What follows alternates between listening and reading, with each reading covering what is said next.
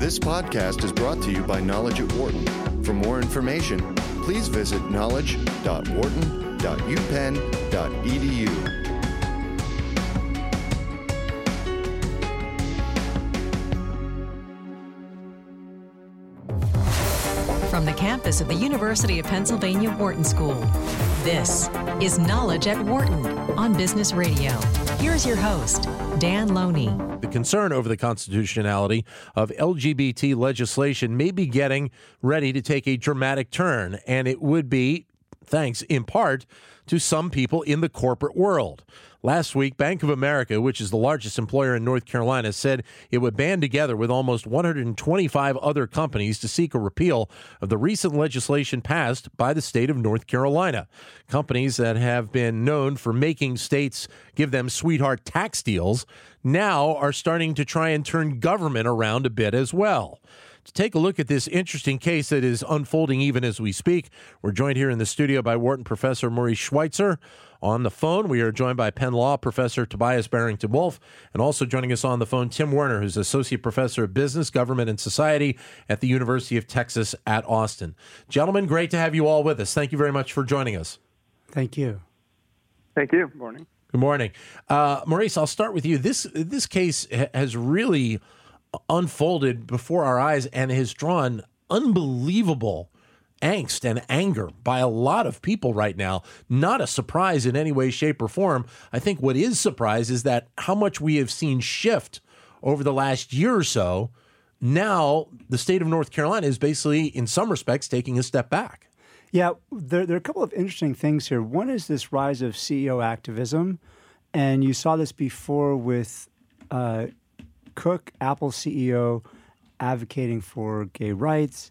You saw the CEO of Starbucks take issues related to race, and now you see corporations getting involved here in a way that's I think historically different. That is, we used to see this convergence between conservative social policies and pro-business policies, and now we've really seen this divergence.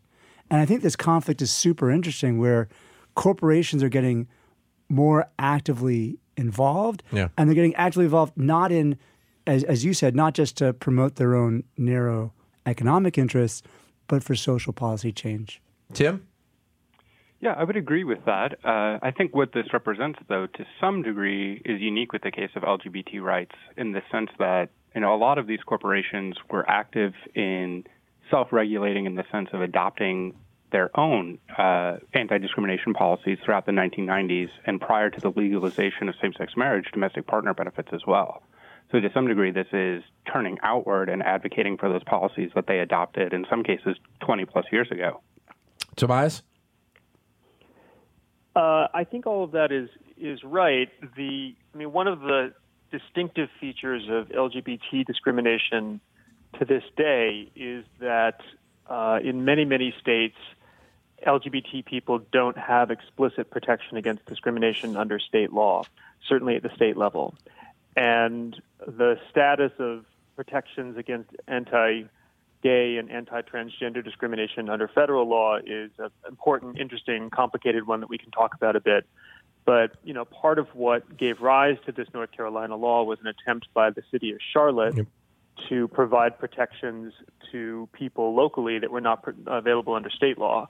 And the fact that we are still seeing an active debate over the basic question of whether LGBT people should have protection in the workplace, in places of public accommodation, from just outright policies of discrimination, right? That's a phase of the issue surrounding LGBT rights in the workplace and in the marketplace that's just different from the phase of that discussion that we're in relative to other kinds of discrimination like race and national origin and gender, where for the most part, those protections have existed and have been accepted in the workplace and in the marketplace for quite some time. But the interesting thing is the fact that Tobias, is that, as you mentioned, this started because of the changes that Charlotte wanted to make. But it has also basically brought up the fact that part of this is the fact that local governments really have no say in what they do, in this case, in their own communities. Yeah, this is a striking part of the North Carolina law. North Carolina is not the first state to take a step like this. Tennessee, for example, took a similar step last year. And in essence, what the state legislature has done in North Carolina is to say that we are so committed to preventing LGBT people from getting protection from discrimination that we're going to restructure the entire way that state, local, and county government works in North Carolina around the issue of workplace discrimination laws and in fact, around the issue of labor law more generally, just so that we can prevent more progressive cities like Charlotte from extending these protections. It's a really quite radical, I think is not a misplaced word, way of restructuring state government simply in order to deny these protections to LGBT people. Well, certainly, Tim, we know how much of an influence that corporations do have in states across the country. But as Marie said, it is interesting that we're almost taking this totally the other way, where the governments are trying to really have more of a say for their own consumers. They're trying to look out for the consumer's opinion, which is something realistically has not been a topic of conversation before I can think of, correct? When you say the consumer's opinion, I'm a bit confused. Well, I'm just saying that it seems like, you know, as I said at the top, that companies have looked out for themselves. They have looked to get the biggest, you know, the best sweetheart tax deal that they can. That's why companies move to North Carolina or move to Georgia or move to Pennsylvania. Now they are trying to say, listen, this is wrong. You need to change this. And you know, we've seen companies try to have influence on government in the past, mainly because they will give money to a politician. This is a little bit different. Mm-hmm. Although there are historical analogs with the civil rights movement, in the sense that a lot of the legislation that was enacted during that era was in part due to economic pressure, whether it be at the mass level in terms of boycotts that then spurned corporations to act to endorse public policies, or whether it was just direct activism on the part of firms. So that's not entirely new. Okay. The other thing to remember is that this is actually a fairly straightforward issue in terms of public opinion that companies are responding to. This isn't nearly as controversial as, say, same-sex marriage. There's been a majority in the public ever since polling started on the issue of workplace discrimination, so about the late 1970s, in favor of these sorts of laws. And I believe it's been over 80% support since 1990. Yeah, this is Maurice. I just wanted to build on that idea. So what's really interesting here is that there's a divergence also between local and national politics here. Mm-hmm. So the local politics, you have things, and actually maybe it should be more fine-grained. There's the city, state, and national level. But at the state level, there's this push to be extremely conservative in passing this legislation. Maybe conservative is not quite right. But at the national level, there's overwhelming support of promoting the LGBT community. And you see companies that are caught here like Wells Fargo. So Wells Fargo took this very symbolic stand. They lit up their Duke Energy Center, this 48-story building, in pink, white, and blue in support of the LGBT community. Lionsgate, all these other companies have come together and promoted LGBT rights, and they're doing that in a way that is consonant with their brand, even though the state community has a much more sort of draconian view of LGBT rights. They're really sort of putting these two things at odds. I think there's a branding question mm-hmm. here about basically, and I think to your point before, there's something, I think that they're on safe ground promoting LGBT rights because of their national brand, and in fact, that's the right thing for them to do, but it's at odds with what's happening in the state. And a lot of these are... Go ahead. I'm sorry, this is Tobias. Let me just jump in and also mention one important political dynamic, which is going back to something Tim said a moment ago. I think it's quite correct to say that there's been widespread support when people are polled on the question of workplace discrimination laws, either that really just focus on anti-gay discrimination or that sort of paint broadly the issue of anti-LGBT discrimination. What we see in a lot of state legislatures, and this is very much what happened in North Carolina, is hostile elected officials trying to use mistreatment of transgender people in particular, and the question of what facilities and bathrooms and locker rooms transgender people are going to use as a wedge issue, as a way of inflaming people's passions in an often very misleading and disingenuous debate, and then using that issue in order to implement regressive changes in the law across the board, right? So if you look at the debate that unfolded in North Carolina, it was this very unfortunate and not very enlightening debate about what bathrooms transgender people are supposed to use. And that was the public story that was created around this law, which then does very bad and nasty things to the transgender citizens of North Carolina, but also changes North Carolina law much more broadly across the board around the issue of anti-discrimination.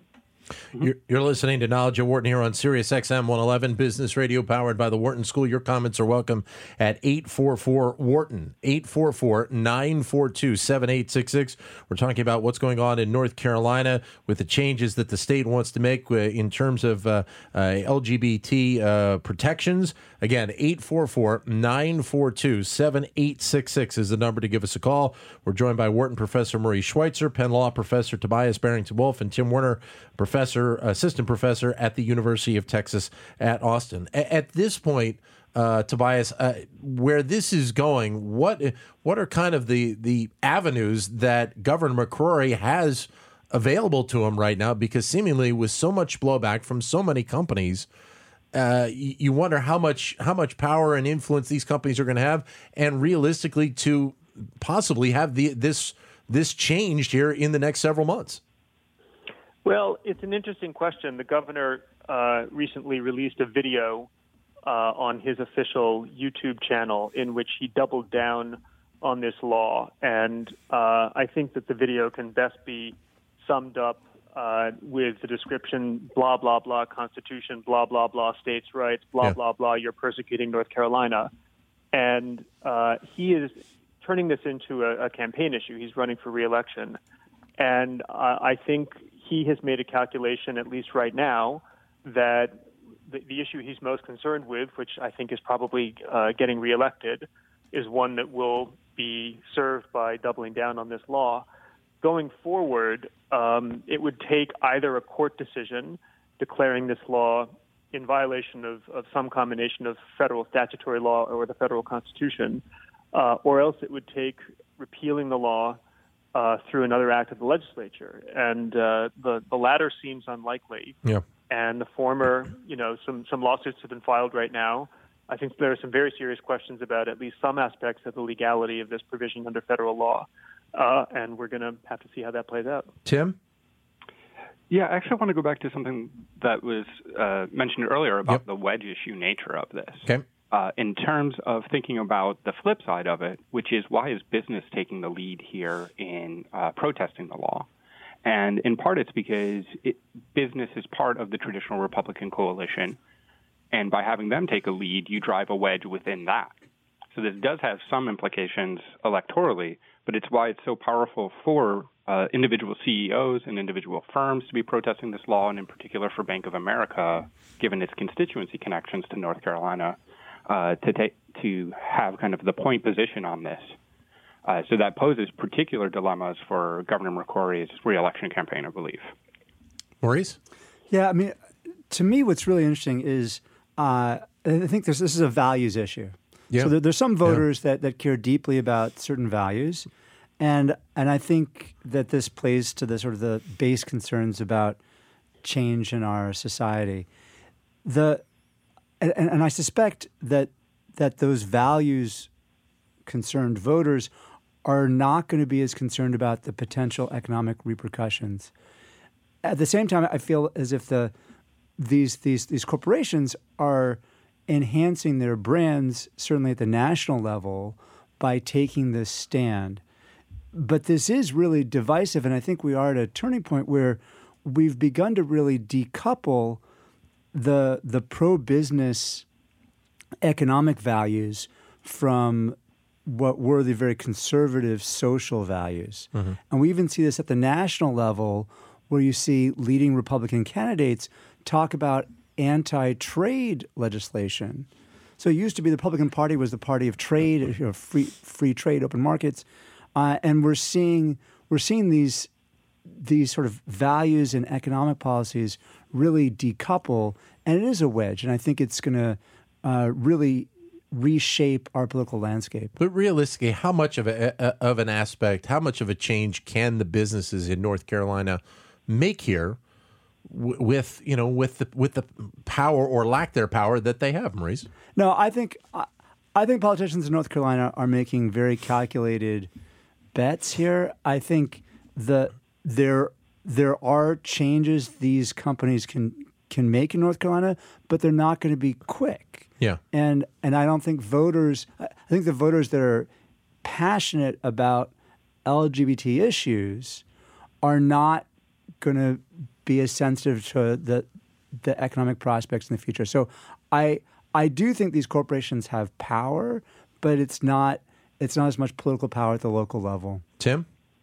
I would agree with that. I think that the prospects, as Tobias was mentioning earlier, of the legislature repealing this law, certainly prior to this election, are basically zero. And I think that, going to Maurice's comment, the people who feel really intensely about this at the local level in North Carolina are probably those that oppose it, which if you're a Republican legislature running for re-election, then that's what you're going to cater to, because your constituency, whether it's in the primary election or in the general election, is going to put more weight on this issue than on economic growth. Tobias? And I'll say, I think it's also the case that insofar as there is an emerging consensus, at least in public discussion, around a principle of LGBT equality and fair treatment of LGBT people, and I think we are seeing that happening, and I think that both the marriage equality ruling and the response of the public to the marriage equality ruling, which was largely an accepting one, is one measure of that emerging consensus. What we don't yet have is any kind of emerging consensus of what the tangible manifestations of that principle ought to look like. And so, Tim mentioned that there's been widespread support for the idea of anti-discrimination legislation for a long time. But most people don't know that LGBT people don't already have workplace discrimination in most states and don't have explicit protections, although, once again, the federal side is a complicated story, but there's not a statute that is dedicated to protecting LGBT people explicitly in the workplace on the federal side. And so one of the questions North Carolina prompts is, when a state takes this kind of targeted, hostile, discriminatory action towards its LGBT citizens, beyond the question of expressing disapproval, what kind of response could we expect, and what is our social consensus around what the response ought to look like? Right. And one could imagine that if a state were to enact a law that said, discrimination based on race is perfectly acceptable under state law, the reaction, I think, would be sharp and would be, highly energetic, and businesses might start pulling out of a state or boycotting a state. And I don't think we're yet at the point where that kind of shared understanding of what the response ought to be to anti-LGBT policies is so well developed. Well, certainly we're starting to see lots of little pieces, people that corporations that may have conferences coming up in North Carolina, sporting events. Sure. They're talking about those as possibly being pulled out. The NCAA has obviously made it well known in the past of their reaction to these types of policies. Those will have an effect to some degree. Terms of the overall scope of this topic, they probably don't have much effect at all, Tim. I think that's right. I think in terms of, say, a legislative repeal of this law, the key factor would just be what we politely call generational replacement, which is the electorate changing. That as baby boomers retire and die off, and as millennials continue to grow as a proportion of the population and the voting age population in particular, these sorts of policies will run up against a stronger resistance, I think, in the mass public along the lines that Tobias is suggesting would happen if a law with regard to race were passed like this. We're talking with Maurice Schweitzer, University of Pennsylvania at Wharton professor, Penn Law professor Tobias Barrington-Wolff, Tim Werner from the University of Texas at Austin. Your comments are welcome at 844-WHARTON, 844-942-7866. Tim, there's another interesting piece to this House Bill 2 law, which hasn't really been discussed a lot. It's been mentioned in a couple of articles, and it deals with communities themselves. This is away from the LGBT question, but communities themselves actually, it deals with the minimum wage issue, which is kind of an underlying story across the United States right now.